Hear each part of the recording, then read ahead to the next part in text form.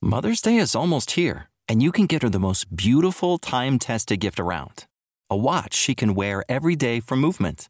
Whether mom's into classic dress watches, rare and refined ceramics, or tried and true bestsellers, Movement has something she'll love.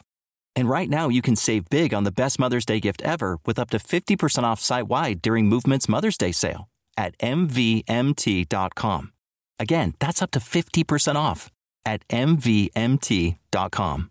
This is Cruise Radio. Now more than ever, you should consider trip insurance for any kind of trip you take, not just cruises. Get a free quote at tripinsurance.com. Broadcasting from the tripinsurance.com studios in Jacksonville, Florida. This is Cruise Radio. Hey, how's it going? My name is Doug Parker. Thank you so much for checking out this episode of Cruise Radio. Very happy to have you here, my friend.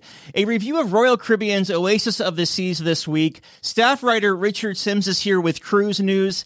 And Emma from Emma Cruises. If you follow any of the cruise vlogs out there, Emma is a very familiar face out there, or voice if you listen to the podcast. So we'll be checking in with Emma just after Richard about something very special and very close to all of our hearts that she is doing. But first, staff writer Richard Sims. Hey, Richard. Hey, Doug. So it's a little throwback for Carnival Cruise Line's next LNG megaship. Yeah, this is for Celebration, and this is super cool. So we've known for a while that they were going to have at least one or two different zones than what they introduced on Mardi Gras, which was the first LNG ship. So on Celebration, they're introducing a bar called the Golden Jubilee Bar, which makes sense because your Golden Jubilee is 50 and this is their 50th anniversary, so it all ties in. What's really cool about this is that they're going to be basically recreating sort of parts of Carnival Cruise Line's history. They'll be incorporating things into the bar. Like, for example, up above the bar, there'll be the etchings or recreations of etchings of some of the original Carnival ships, including some of the really cool designs done by Joe Farkas. They're going to have a door from the TSS Carnival, which, as they put it, means you literally can walk through history. Just this entire place, there's going to be things that are either from other ships or inspired by other ships. It's going to be a super cool bar. Location-wise, it's going to be on Deck 6. On Mardi Gras, this was where the Brass Magnolia Bar was, which is a great space. And it's basically going to have the same sort of design. Like, it'll have the two-story bar. It'll have the dance floor and the stage. But it'll all be done in a style that sort of makes you feel like you're stepping back in time onto an old school cruise line, right down to like rounded windows and stuff. Like, everything is supposed to really transport you back in time. It's going to be, I kind of have been thinking of it as Planet Hollywood, except with Carnival Cruise Line memorabilia instead of like old movie memorabilia. And Royal Caribbean's next ship is heading our way. This is an interesting story. Okay, here's why. So this is Icon of the Seas, which is the first of 3 new LNG-powered ships. It's also the first in their new Icon class. What's kind of interesting to me here is that the Icon class ship is going to come out in 2023, but that doesn't mean they're done with the Oasis class, because in 2024, they'll be releasing Utopia of the Seas, which is the last of the Oasis class ships. So they've done 5 Oasis class ships. They're going to do the first Icon class ship and then go back and do another Oasis class ship. We don't know a lot about Icon, but what we do know, because Michael Bailey kind of like let it slip at a press conference the other day, is that this ship will be sailing to the Caribbean. We don't know what port from, but it seems like a safe bet that it'll probably be one of the Florida ports. That's not confirmed, and it'll probably be a long time before they confirm, because they said that they would basically begin releasing the itineraries 12 to 18 months before the ship debuts. But little by little, we're getting more information about it. Yeah, and that's right around the corner. So Disney is finally returning to the Mediterranean after a couple of years. Yeah, so we're starting to get a look at Disney's 2023 itineraries. It's interesting that Disney is sort of releasing things, I think, later than a lot of the other lines. And, when I say that, it's not unusual that you would only just now be releasing 2023 itineraries, but a lot of the other lines have been trying to sort of get a jump in order to get more money in the bank by releasing like 2023 and 2024 sailings and encouraging people to buy in advance because, of course, then they get all that money that they can put in the accounts and earn interest on. But back to Disney. So this is their 2023 itineraries. Disney Dream is going to spend the summer in the Mediterranean. In early summer, the ship will home port in Barcelona and Rome, and it'll do a bunch of like 4-night and some 11-night sailings to ports throughout the Med, including their first ever 7-night sailing to the Greek islands with stops in Santorini and Mykonos, which I've never been to either, but man, that sounds like a dream cruise. Elsewhere, Disney Wonder is going to spend the summer doing Alaska out of Vancouver. The brand new Disney Wish will spend her first summer going to the Bahamas and Castaway Cay out of Port Canaveral. Disney Fantasy will also sail out of Port Canaveral, doing a bunch of different sailings, like 5 nights all the way up to 10 nights. And last, but certainly not least, Disney Magic will spend the summer in Miami doing cruises to the Bahamas and the Caribbean. Some good news and bad news for the upcoming Norwegian Prima. Yeah, let's start with the bad news. The bad news, and we've been hearing rumblings about this for a while, but it's looking like some of the initial sailings and certainly the initial inaugural sailing is going to be pushed back. This happens a lot with cruise lines. They set a date and then something goes wrong at the shipyard or for some other reason they have to delay. But it does look like there will definitely be some delays in Prima. No official word on like when we'll hear what the new dates will be, that kind of thing. But if you're booked on the inaugural, you're basically canceled. But there's some good news, especially for you, Doug Parker, because you're a fan of thermal spas, and this ship's thermal spa is going to be just off the, I don't know if it's off the hook, off the chain, whatever the kids say, that's what this is going to be. It's going to have the first at sea charcoal sauna. Now, I don't really know exactly how a charcoal sauna works, but it's apparently good for pretty much everything that ails you because they say it will help treat muscle stiffness, tension, relieve headaches, backaches, arthritis, boost your circulation, help your metabolism. I mean, I basically want to live in this thing.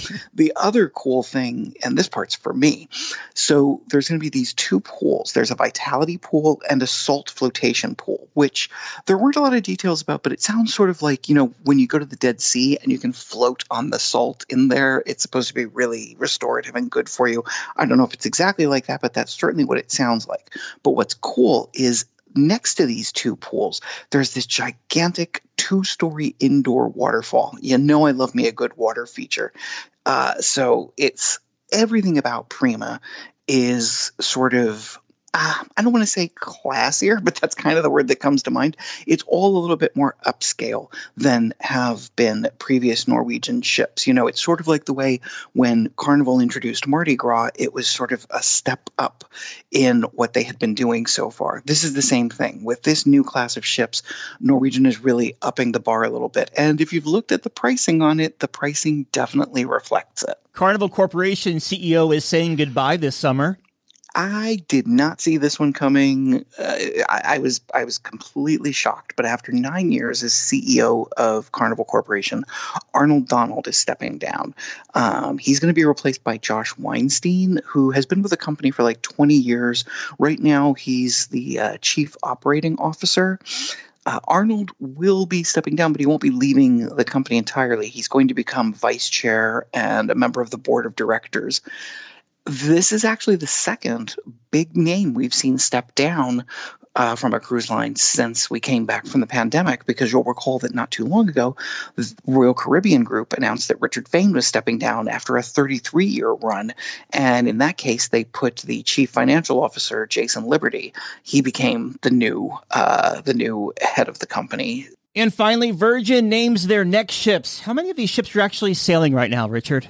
So Scarlet Lady is sailing now. The second ship is Valiant Lady, which begins sailing any day now. She starts in May. The Resilient Lady will start sailing in August, and she'll be sailing out of Greece, doing like, Mediterranean runs. The fourth ship is now, we know, going to be called the Brilliant Lady. And the quote from the company was that their goal has always been to create a bright and radiant expression for our sailors, meaning their passengers, much like the sparkling seas the Brilliant Lady will sail on. They also said that they picked the name Brilliant Lady to represent the smart, thoughtful, boundary-pushing minds of women around the world. They also liked that brilliant can have two different meanings. It can mean not only intelligent, but also sort of bright and sparkly and shiny. So this will be their fourth ship. It's funny. It seems like their ships are coming out. Maybe it's just because they started before the pandemic and then we had 2 years with no news, but it just feels like they're coming out boom, boom, boom, one right after the other.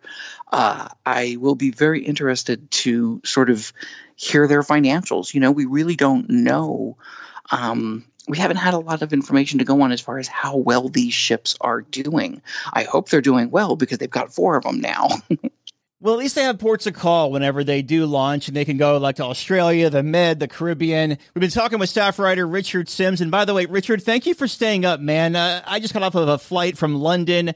We're recording this in the middle of the night, and you are staying up to do this. So thank you, buddy, and get some sleep, man. Talk tomorrow, Doug. You may recognize our next guest's name or her voice from the BBC, New York Times, or her popular YouTube channel. Emma Cruz is the amazing and talented. Emma joins us on the line. Hi there. Hello, thanks for having me. How is it that we're just now talking in person after both doing this for so long? I don't know, and it's so strange because I know your voice so well, but we've never spoken at the same time. You know what I mean? It feels like we have. Yeah, for sure. We just haven't. Yeah, so thank you, Richard Sims, for connecting us. So, Emma, tell us a little bit about yourself and this amazing charity you're participating in called Brave the Shave that you're about to do. Okay, so my name's Emma, and I'm a cruise blogger, cruise YouTuber from the UK, and in a couple of weeks, I'm doing something which...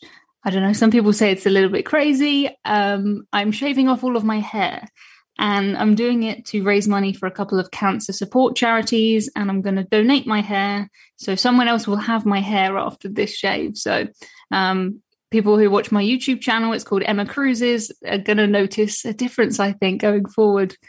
I won't have any hair.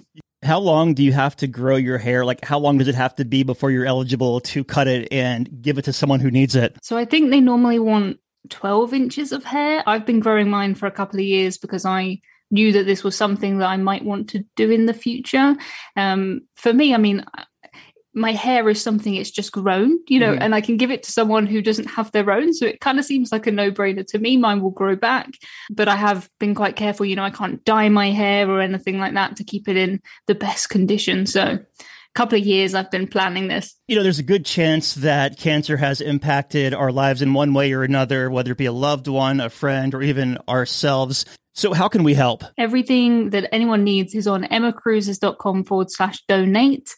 That's where I've got different links. I had to set up a couple because we're live streaming this on YouTube. Mm-hmm. So it's going to be a YouTube fundraiser. I'm doing it in the UK for a charity called Macmillan. Brave the Shave is one of the things that they do. I don't know if in other countries there's a fundraiser for shaving your hair off, but here, thousands of people do it per year, and we're doing Stand Up to Cancer on the YouTube live stream because it's American, so we needed an American version. I know here in the States we do Locks of Love, where you can cut your hair off once it's a certain length and donate it for the wigs. It's really big in the Children's Hospital here. How much have you raised so far? So we are a little over $20,000. Wow. Which is insane. When I said I would do this because I hit 100,000 subscribers on my YouTube channel, and I thought that is absolutely crazy. Imagine 100,000 people. If I had that many people somewhere, what would I want to do with them? What would I want to say to them? And as much as I love the cruise tips and the ship tours and everything like that, I thought we could use this, use my platform for something a bit better. So I set the goal of $50,000. No, it wasn't a joke, but it was a ridiculous goal. And I thought you can't aim too high, can you? $50,000. Right. And yeah, we haven't even done it yet. And we're over $20,000 US. So it may happen. We may hit $50,000. That is so cool. And you said you're live streaming this. Yeah, we're live streaming it on my YouTube channel because I feel like the community is all there on YouTube. Everyone who wants to watch this, I can't get everybody together in one room. It would be just crazy. So yeah, we're going to live stream it. I'm nervous. I do live streams every week anyway, so I'm not really nervous about the live stream bit. But, you know, this is something different. This is not what I normally do on my channel. Didn't you shave your head a few years back? I did. And I'm amazed that people remember that. Yeah. It was 4.5 years ago. Wow. I did this. Yeah. And I said afterwards I would never do it again. Mm-hmm. But the first time we raised in dollars, probably about $6,000 or $7,000, and I was so happy with that. I thought that was crazy, and I just thought now I have this community. If we do it again, I'm sure we can raise a lot more, and we already have. You know, some of the donations that are coming in, it blows my mind. It's amazing. I love it. Emma, before we hop here, I want to ask you one question, and it's not related to Brave the Shave, but while I have you on here, I want to ask you. So you have like P&O, Marella, and all those lines in the UK. Over here we have, of course, Norwegian, Royal, Carnival. How different are the two lines? Like if you were sailing, since I know you sail a lot here in the US, I don't know, between Norwegian and P&O, let's say. Yeah, so I started off cruising with the US cruise lines. I started cruising with Norwegian. I cruised as a teenager, so I kind of was very used to that, and that's what I compare everything else to. It's not a world away. We have certain things differently, as in the UK, we don't really tip in the same way as you guys do outside the UK. So when we book a cruise, it normally always includes gratuities. We'll have, you know, afternoon tea. They'll have kettles in the cabins for us because they know how much we like to have a cup of tea in the morning. But it is pretty similar, apart from, you know, who is kind of on the cruises. I like both. There's a place for both, I think. That's interesting. So I guess it's the tipping culture or gratuity culture is a little bit different. So if the lines are different on a gratuity standpoint, let's just say like Norwegian, do you still have to pay the service charge daily or the gratuities for Carnival or Royal Caribbean? If we book with an American cruise line, we go by your rules pretty much. But if we were to book, you know, an MSC cruise or a P&O cruise or Marella cruise, all the British cruise lines now normally include them. I think it's just the way we prefer to see what the price is rather than, you know, I see these incredibly low prices for the American cruises and then it's the taxes and the fees and we don't have any of that. We see everything in one price. Yeah, it's like $250 out the door turns into like $900 at the end of the day. Yeah, exactly. What's on the horizon next for you as far as cruising? As soon as I have shaved my head, I'm heading straight to the airport and we're doing a 90s themed cruise, a kind of group cruise for me. And that is with a British cruise line called Marella. The ship I'm going on is actually an old Royal Caribbean ship. I think it's Legend of the Seas from the 90s. Yeah. And it's all inclusive drinks and we're sailing from Spain and it's going to be 90s, you know, 90s music, 90s. It's quite British, I think. It may not translate outside of the UK, but 3 days in the sun, 90s themed everything, dressing up. It's going to be so fun. So will you, when you're cruising this 90s cruise, just after you do the big shave on May 3rd, now will you just be rocking your new hairdo or will you be wearing a ball cap? Like, how do you do that? So I think most of the time I'm just gonna rock it. I think women who have buzz cuts and short hair look absolutely just so cool whenever I see them. But this is a themed cruise where it is what we would say in the UK fancy dress, meaning costumes. So we're doing Scooby-Doo the first day. So I'm going as Velma. So I have a Velma wig. So I probably will end up wearing wigs most of this cruise just because it's going to be so much easier without my hair in the way. Very cool. Emma, have an awesome time on your 90s cruise. And before you hop here, give us that resource page one more time so we can help you out as you brave the shave. Thank you so much. Everything is on emmacruises.com/donate. The link to the live streams there, the link to the donation pages are there. And thank you so much for having me on this. Yeah, for sure. You have a big heart, Emma, and it's great to talk to you. Thank you so much.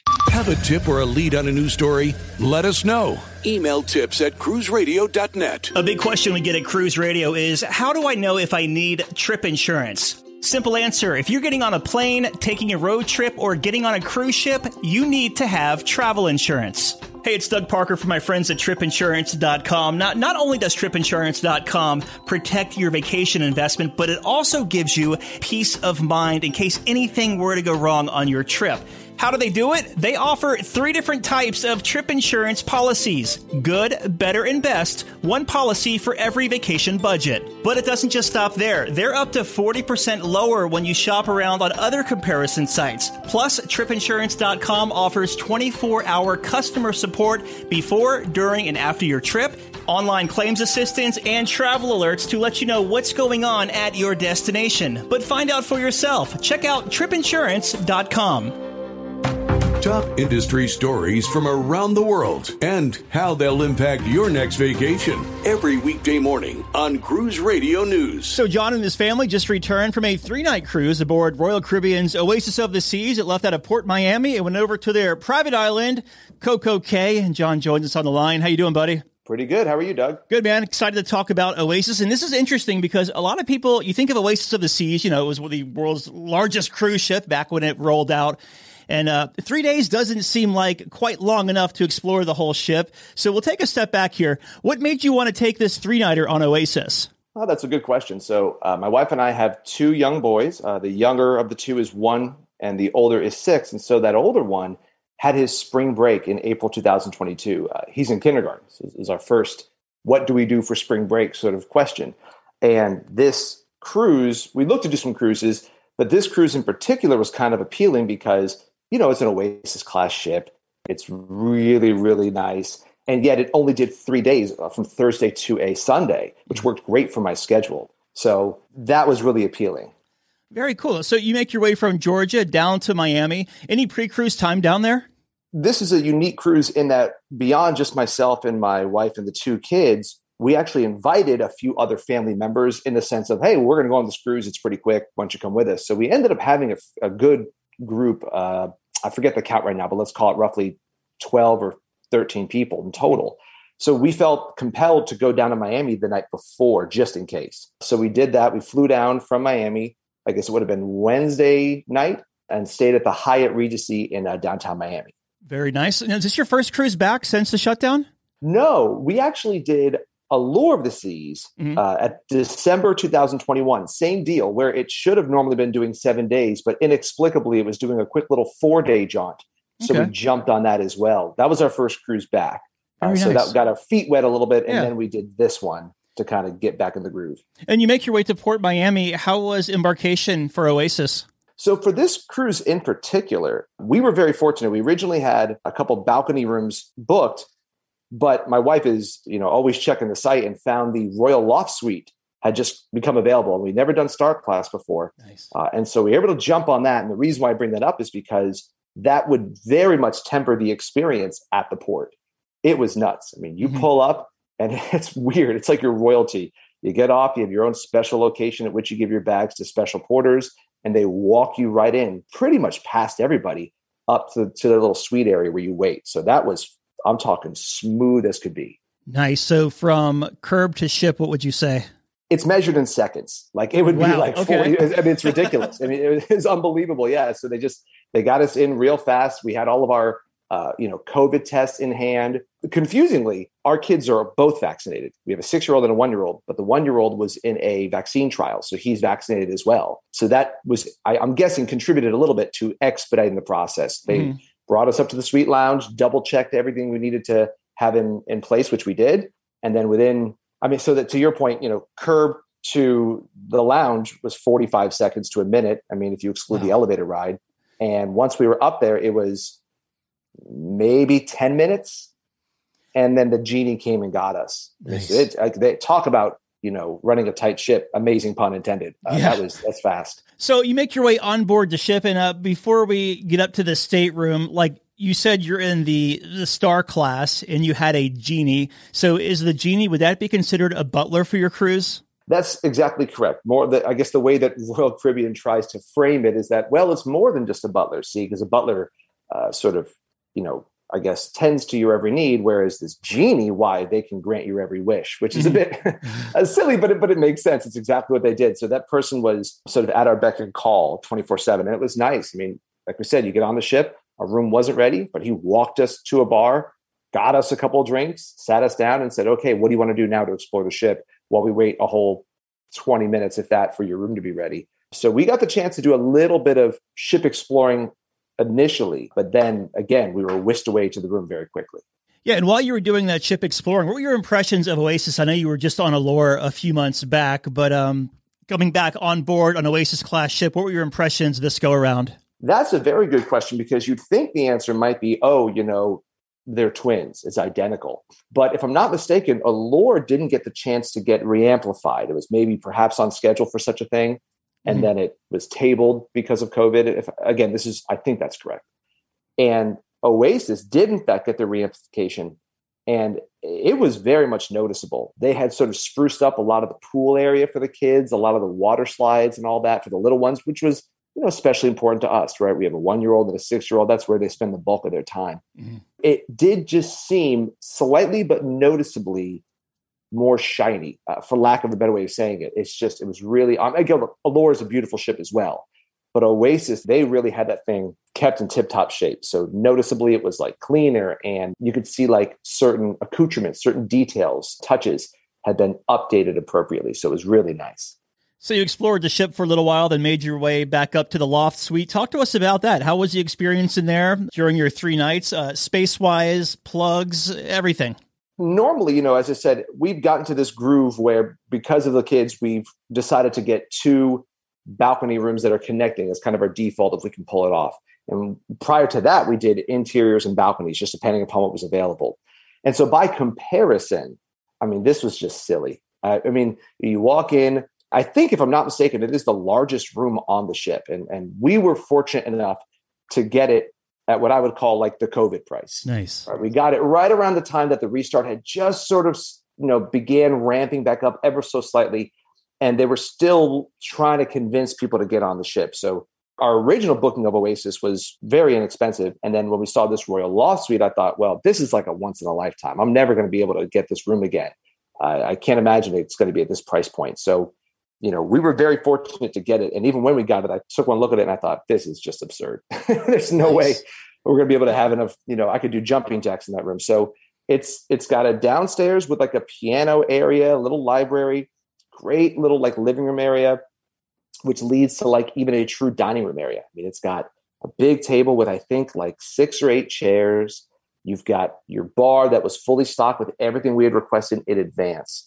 That's one of the other things that Jeannie does for you on Royal Caribbean, as we discovered, is he or she will ask at great length, what kind of food and drink do you want, and sort of in what amounts, and even like at what times. So we had the cooler full of your sort of staples, right? Your waters, your sodas, all that good stuff, maybe a little bit of beer, a little bit of champagne. But then every day at noon, as if, for instance, there would be some mimosas and mojitos would show up. That was per our request. So the room came with that aspect. It wasn't just spacious, but it was very regimented in terms of the clockwork of what was going to show up and when. Every morning, I'm an early riser. Every morning at 5:30, somebody was there with coffee with exactly what I wanted in it. And same thing with my wife. So they try as best they can. I think they succeed admirably in making it a curated, personalized experience. And we found that over the course of the 3 days. The things even got 2 stories. So we slept upstairs in the bedroom and my son slept downstairs, and he had cousins with him. They were able to sleep in there. And so we were able not only to really use the room to its fullest extent, but also in a small way, almost like share it. Like, oh, hey, why don't you guys come to our room tonight after dinner? And we'll all just be on this huge balcony and, watch the sea go by, or, do a sail away party or whatever. So it was really a unique and interesting experience in that respect. It enhanced what is otherwise an excellent cruise into just a once in a lifetime, one of a kind sort of entity. So you mentioned you normally travel like in a balcony cabin. What kind of premium are they putting on those loft suites? I know you got like special COVID pricing, but like, is it like a 50% additional? Like, what can someone expect? I can only speak to the one that we got in particular. And now, to be fair, we've since got a little bit of a taste of what it's like to sort of outkick your coverage. And we're even looking into doing a lesser room, but still in the star class realm, like next year out of New York. Again, we're in Atlanta, so the schlep to Miami is nearly identical to the schlep to New York. So we're contemplating that. And the point is that what we'd be paying for a week-long cruise in New York is 10 to 20 multiple of what you'd pay for like that's a bit much, maybe like a 10 times multiple. Wow. Okay. What you pay for the interior. So it's a very substantial increase. We got it for what I would call about a 4-time multiple. Mm-hmm. Okay. So that was why I thought, okay, that's still a large sum of money in total, but I think it's reasonable if you feel as though you can experience this again just once and give it a go. That, and like, on future cruises, as you were alluding to, it's kind of hard to step down once you've had that kind of service. It's like flying first class, right? Like during the shutdown, I was going out to Salt Lake City every 2 weeks in the wintertime to go skiing because I was getting first class tickets round trip for $400, which normally they're like $1,400. So now it's like, things are back to normal or getting there, and you're trying to buy a first class ticket now. You're like, oh, it's back to $1,400. It kind of stings. Yeah. Oh, I'm with steerage next time. Right, What's going on here? No, but in all reality, the great irony in all this is that it's interesting when you get a taste of it, because I don't think that we felt, oh, we got a taste of this and now we'll never go back. It's one of those, hey, you can kind of see the pluses and minuses to both. Sure. Yeah. And if you really had to point at a negative, which is a really strong use of that word, maybe it might be the fact that the room was so sort of elegant and nice. And gosh, people come and bring your meals to you. You get the dining package with this, you get the drink package, you get the internet, you get everything under the sun available in your cruise fare. And so we a couple times did not go venture to a restaurant, and instead we got it brought up to us. And we started to get the sensation of like, you know what, this thing is like a magnet. It wants to keep you in it and sort of slightly disincentivizes you from going and checking out the ship. I did not step foot in the casino, I realized once I got off. I go, oh, man, I didn't even see the casino. Holy cow. Because you're just spending so much time really living it up there. Yeah. So next go around, we got one in late May out of, I think it's Miami again. I forget. But we have, again, just the 2 balconies in May. And I'm looking forward to the chance of being in a room that kicks you out of it in a way. You get up in the morning, you get your stuff, and it's like, all right, come on, let's go enjoy all the amenities available to us. So each of them certainly has its own pros and cons. But I will say also the flying first class, that's a little different. That is hard to swallow. Holy mackerel, it's something else, So you ate a couple of meals in your loft there. What kind of restaurants did you eat outside of the loft? Like, did you do any time in the buffet area, the Windjammer with the kids? We did a little bit of that. And like, for example, the last morning, they don't serve you breakfast in the room. So we had to go down to the Windjammer, which, mind you, was an extraordinarily short walk. It's like, you walk out of your room, you go down one flight of stairs and poof, you're there. So that was nice that it was accessible. Breakfast we largely had from the Windjammer brought to the room, but we did venture out and go to Chops. We went to Izumi for hibachi. Giovanni's we chose as well. We got that delivered, I believe, to the room. And all these were excellent. Normally there would be either an upcharge, or if you got the dining package, they'd be included. But again, once you upgrade to Star Class, it all just comes baked into it. So, oh goodness, we did one other restaurant. I can't remember which one. It was actually our favorite. It's right there on the I think it's called something Central Park. Like Central Park 150 or something like Central Park 150 or 150 Central Park. I forget which way it swings. But that was an astounding meal. It's one of these menus you take a look at and you're like, I'm not really even sure what you serve. Like, what cuisine is this? Where are you pulling this from? But everyone says it's the best. And we went there one night with the kids and it was second to none. I mean, they had a lobster thermidora, they had steak. I mean, it was like, holy smokes, something else. So I highly recommend that restaurant, whose name I'm finally recalling, to everybody who has the chance to do it. It's really second to none. Would 150 Central Park be comparable to like a steakhouse experience on Royal? Yeah, it's comparable. It's lateral, whereas Chops seems to pride itself on more of like, they have high caliber steaks and really great sides and all that. Like you'd sort of get it like a, let's say a Ruth's Chris or something on land. 150 Central Park was, I don't know, it was just unique. They had a lot of the similar cuisine and similar fare, but you could also venture out to get different salads. They had really great cocktails, really good breads to start off with. So it is its own beast. I've never been to a restaurant quite like it on land. Did you do any main dining room? Not a lick. Okay. Not one. And again, that speaks to what we normally do on a cruise. That's part of the experience, but it's just by way of opportunity cost. It's hard to turn down, specialty restaurants that you have at your fingertips. Yeah. To go to dining at night. And again, the people we went with, our family that came along with us, they dined separately from us. And so that was a little like, oh, okay, well, enjoy your dinner. We'll see you afterwards type of thing. Oh, and circling back, I'm so sorry. Playmakers. I forgot. On day one, we did Playmakers. And that is also, it's really shockingly high quality bar food. Okay. That's right there on the boardwalk on Oasis. And once we got on and sort of got ourselves situated, we made our way right down there. And that was our first meal. And that was also just excellent. I mean, shocking that if you ask me, did I like Playmakers more than Chops? I'm like, kind of. It was pretty darn good. So that was something else as well. Yeah, they do have good chicken wings there. That Playmakers. The chicken wings are outstanding. Thank you for bringing that up. Yeah. Did they tell you what kind of capacity the ship was sailing at? My wife would know the answer to that because I believe she asked. It's something in the 80 to 90%, maybe even a touch more. So it was pretty much like, pre-COVID times as far as I could tell. Okay, that brings us to sea days. How was that as far as crowds and congestion? So we only had one sea day. That was the sea day that brought us en route to Coco Cay and then back.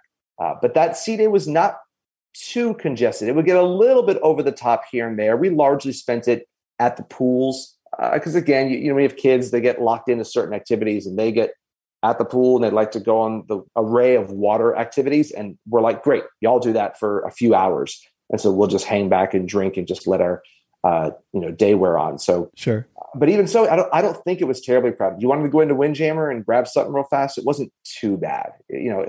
Oasis class ships have a shocking tendency to almost dwarf themselves, by which I mean, it's so big and there's a ridiculous amount of people, yet the zones sort of truncate people to different spots of the ship where you think, well, I don't really feel like this one area I'm standing at is that crowded. Yeah, no, I get it. How was the entertainment on this short cruise? That was something else. So again, that's something you kind of prearrange with the Genie. And we were able to do the Aqua Show, which is a type of 80s music show. The first night, it's really cool. Again, to speak to the Sky class experience, the Genie they prearrange what seats you get. They're yours, they're reserved. They walk you down there, so you don't have to worry about, waiting in line or anything like that. But the show itself was second to none. I mean, it was the coolest Aqua Show I'd ever seen. Because look, I'm 40 years old, right? I'm right in that sweet spot where you start playing music from Back to the Future and the like. I mean, you got me. Well done. I'm hooked. And so that was great. We saw the ice show, which is always a little on the artsy side. I never quite get it. But then again, I'm sure I blame that on me. They did a great job. And then there was also a magician on board. Who was excellent as well. And we were able, once again, my son is 6. We were able to sit front row and he thought that was just, he and his older cousin were sitting with us and that just blew their little minds to be able to be so close to the magician, who again was awesome. So I would rate the entertainment as top notch. As a matter of fact, dining and entertainment and all that was so good. The only drawback was it was a 3-day cruise. So I didn't get a chance to really experience all of it, even though we tried. How was the entertainment around the ship, like outside of those venues, like at the pubs or piano bar? Like, did you get a chance to browse through any of those? Not really. And normally we'd like to kind of poke our head into at least one of those. Maybe, the band at the pool was always great. It's that sort of, islandy, Jamaican-y sounding music, really nice, that they did a great job as always. But as far as the piano bar, as far as the bands at night, again, the little kids got us to sleep pretty early. It's just the nature of it in this window in life. So we didn't get a chance to see it as much as we like. But again, when we give it another go, kids are a little older, I'm sure we'll give that a look. What is Royal doing with their kids club right now? Or did your kids have any interest, or could they even go? Or is it open right now for their ages? Yeah, so on that particular cruise, they have a kids club, which is all broken up into the various age groups, starting at, I think, right around your 2 or 3 range. You'd have to look into it because, that particular detail really does matter. Because as an example, our 1-year-old, they have what's called a Royal Nursery. And so we, as it turns out, didn't have any use for it on this cruise. It was so short. We had all of our time already sort of blocked off with things to do that we almost didn't want to drop off the kids and get a break. We're like, no, whatever we're doing, we're going to go to a show. Great. Let's bring them with us. Right. So we didn't get a chance to use it that time around. But as a parent, it's always supremely important to check, is that available? Because we were on Allure. You'd be in line waiting for childcare. And at the time, they had limited the amount of time you could select. So back in December, it was like, hey, you can drop off your kids, but you have to pre-select the times you're coming. And you're really only allowed like an hour or 2 a day. So they're trying to put a good ceiling on it. Yeah. And there were people in line who were just shocked by that. But we knew that going in because we had sort of looked it up and really researched. So I'm not sure if that's still in place. I'm not sure if it was in place on our Oasis class ship. I imagine they're looking to do away with it soon enough. But I believe the kids club is open, as is the Royal Nursery. The only stipulation might be that cap on the time. Yeah. How was Perfect Day? Coco Cay is always such an amazing stop. It really is. It's a smart move on Royal to acquire that island and done it up the way that they did. It was great. My wife went off early with the Genie and sort of reserved a spot for us near the sort of splash pad area. And then I showed up maybe an hour later with the kids, again, with the Genie in tow, just bringing us all the way. I would say even unnecessarily. I remember even looking at them and going, hey, man, I can walk. Like, I'm fine. No, it's our pleasure. Mm-hmm. And so they bring you all the way down to join my wife. And so that was excellent. There's always so much stuff to do there. And I think I've been there 2 or 3 times. And yet I know I've only seen 30, 40% of the island. Like it draws you into all the various stops. So the kids see this slide, they want to go on it for like an hour. And so you let it go. They go to the beach a little bit further back. And again, you're kind of stuck there for a while. We didn't have any chance to do anything in terms of the cabanas, or I forget the name of the area, that sort of upgraded area. Mm-hmm. Adults only. We didn't do that. But that's definitely in our future. But Coco Cay is just such a hoot. And it's so clean and pristine. And the staff on there are always so happy to help you. That is always second to none. When you're staying in one of the loft suites, though, are you able to get like a cabana or any space on the beach dedicated just to you? The cabana, no. I know that it's often the case that folks who get the Royal Loft Suite tend to say, well, may as well, what's another couple grand on a right. over the water cabana, but we just weren't in that camp. And the other thing that gets a little bit strange is it felt like it was going to be one of those things where, once again, it's an anchor, it's a magnet. It would keep you there at that over the water cabana. Oh, we've already paid for it, so we may as well put it to good use. And we just didn't want to fall in that category. We'd rather have the opportunity to explore, even if ultimately we didn't explore a whole heck of a lot. So no, it does not include that. I know we had certain spots that were sequestered off as ours. The Genie, almost, for lack of a better way of saying it, kind of roped off an area for us. I don't know if you're allowed to do that on the beach as well. That have to be something you ask your Genie in particular. And they're very open to communication. They'll tell you, yeah, you can do that, or no, I can't do that, but I can do this other thing instead. They're really awesome in that way. And if you wanted to do like the water park for the kids or yourself, is that included, or is that like an upcharge as well? That also would have been an upcharge. You would have had to pay for that just like everybody else. Yeah. I'm trying to think that beach is, what is it called? Hideaway Bay, maybe?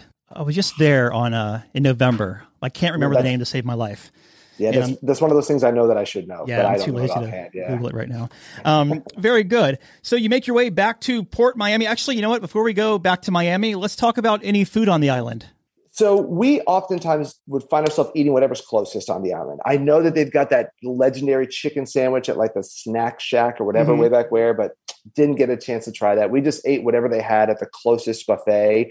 And to be honest, it is really, really good. Like that's the problem, is that what we're doing is we're splitting hairs between excellent food and outstanding food. Sure. When you go, the specialty dining was great, but I have no compunction going back to the regular dining. And the same thing holds for Coco Cay. They had tacos, burgers, cookies, everything you can imagine. And it was just outstanding. So real hot, fresh, sucked that down and went right back to drinking the remainder of the day, if I'm being honest with you. Gotcha. So it was good.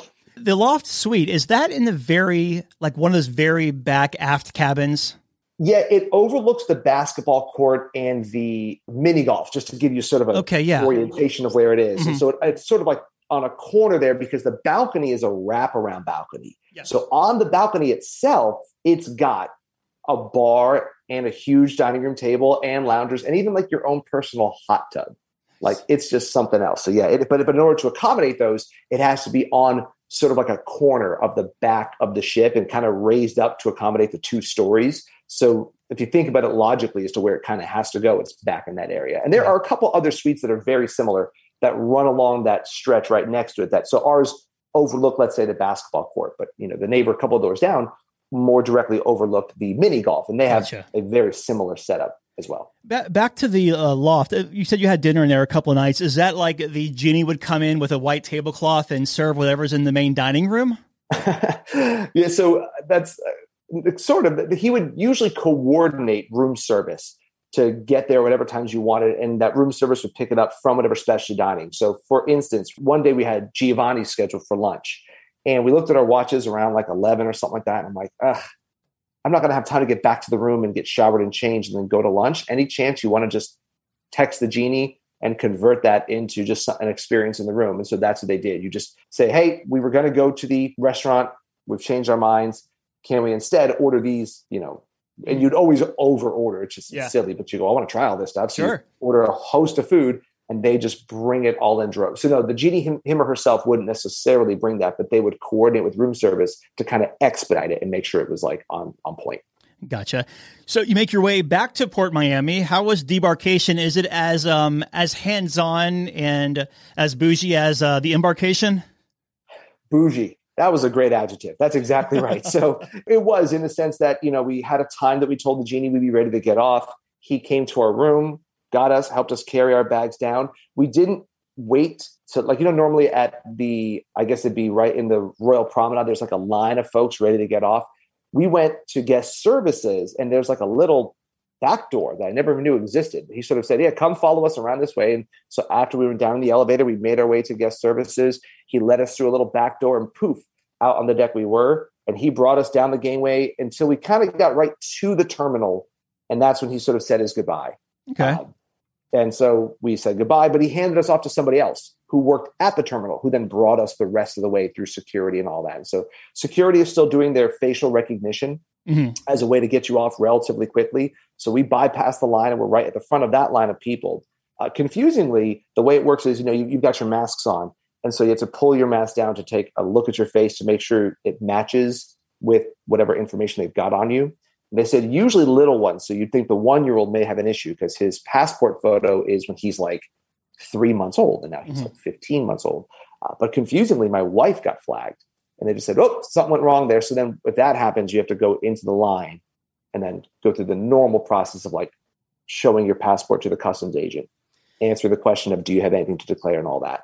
It's unbelievable. You think, oh man, that's going to slow us down. Nope. They brought us to the front of that line and we got to kind of go right in. So it was really just this sort of top-notch service, like in every possible facet. Even when something goes wrong, it still really didn't go wrong. It was corrected insanely quickly. It's crazy, like these days, just because we're so used to convenience, like, I don't know, just like even going to the store and saying, oh, you got to put your chip inside, or hey, you have to come to this line for extra screening, or in your case, come to this line for security. It's like, okay, let me rearrange my whole day just to do this because, we're used to going everything so fast these days and on the go. No, you're exactly right. I don't understand how people go and walk through grocery stores. No. Right. I just go. It just shows up my doorstep. I have no interaction with the person, and end of transaction. So I'm sure, it's ubiquitous. But again, they did a great job at the Port of Miami as far as we could tell. And so again, we're headed down there soon. Now that I think about it, the one in May is in Miami, and so I have no worries about it being anything but swift. Any first-time tips to offer someone sailing Oasis or heading over to Perfect Day? The Oasis class ships are, one of a kind, perhaps is a poor way to say it because there's so many of them, but they clearly have meaning Royal Caribbean, have figured out their sweet spot. I mean, they're largely doing, copy paste with a few adjustments for each one of these new ships. I've heard Wonder is excellent and they've got a few new different offerings.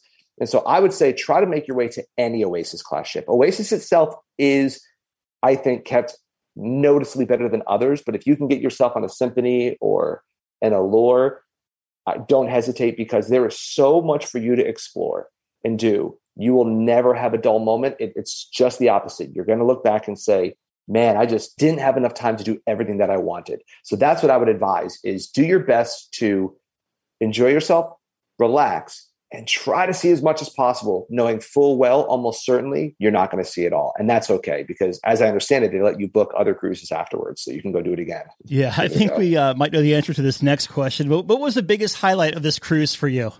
Yeah, it's the obvious. The Star Class experience was a way to elevate the cruising experience to a whole new level. It opened up a door to like, hey, instead of being in what I thought were very spacious, balcony rooms, you'd be in this just basically like an apartment is what it really was. It was like a New York City apartment, or it was like a big hotel suite. Nice. And you just were able to relax and be treated like a king or queen for as long as you were on there. Anything you needed, all you had to do is ask. And the worst they could say was, no, we can't do that, as it turns out. But at least the opportunity to ask, even the silliest things, like on Allure, I needed a crib in my room for my little one. And it was that you could tell they were short staffed, and it took a little longer than expected. On Oasis, I actually asked, we have 2 cribs, like one upstairs and one downstairs, just in case. And I mean, they were there in under like 3 minutes with those. Something about that just says, yes, give these people everything they ask for instantaneously, that I've never experienced before, and not sure how much I'm going to experience that again. But that was a real eye-opener to that sort of brand of cruising. Yeah. So what are your final thoughts of Oasis of the Seas? Man, my wife and I have just inadvertently become loyal to Royal. I mean, they do such a great job. And so we've got right now, I think like May and July and December all booked on Royal Caribbean, and we're looking to get our 2023 lineup. So Oasis does such a great job at just keeping everybody happy all the time as best they can. The staff are so nice. The cruise is so spit shown clean, like it's just something else. And so all I want to do is see more of them, to be honest. You say you're loyal to Royal now. Were you hopping around before that? A little bit. We had hit Diamond on Royal a little while back, and there was a time at which that would grant you access to what's called the Diamond Lounge, which is no longer in place. But we did do a lot of Carnival when we were younger, when we didn't have kids. We did occasionally try some Celebrity Norwegian. So mostly it was balancing between Carnival and Royal. But with a young family, it is really hard to justify, in our opinion, steering away from Royal. And nothing against Carnival. I mean, they're an excellent brand as well. When my kids are a little older, I fully anticipate going back and trying some of them. But for a little while, we are definitely, it's Royal Caribbean Cruises and like Disney World, I think, are in my next decade of life. Yeah, your son will be wanting to do that roller coaster on Carnival next. So on Mardi Gras. Oh, yeah. I'm deliberately not showing it to him. Right. I don't want to have to explain that away. We've been talking with John about his 3-night cruise on Royal Caribbean's Oasis of the Seas out of Port Miami. John, thanks so much for coming by and sharing your review, my friend. Oh, thanks for having me, Doug. We really appreciate all that you do. All right, Dougie, let's see what we got for you, buddy. Cruise Radio is produced at the TripInsurance.com studios in Jacksonville, Florida. Get cruise news, ship reviews, and money-saving tips every Thursday on Cruise Radio. If you've enjoyed this episode, please subscribe to the show. If you want to help spread the word, give Cruise Radio a 5-star review. Find Cruise Radio where you listen to your favorite podcast or online at cruiseradio.net. I'm your announcer. Mother's Day is almost here, and you can get her the most beautiful time-tested gift around. A watch she can wear every day from Movement. Whether your mom is into classic dress watches, rare and refined ceramics, or tried-and-true bestsellers, Movement has something she'll love. And right now, everything at Movement is up to 50% off site-wide during their Mother's Day sale. A watch is a gift that celebrates all the time you spent with mom. And a Movement watch is even more than that. Movement uses industry-leading materials for their fresh, modern watch designs. From technically complex ceramics to vintage-inspired style. All for an incredible value your wrist and wallet will both love. And with one-size-fits-all convenience and fast free shipping and returns, it's a stress-free shopping experience. Save big on the best Mother's Day gift ever with Movement. Get up to 50% off site-wide during their Mother's Day sale at MVMT.com. Again, that's up to 50% off at MVMT.com.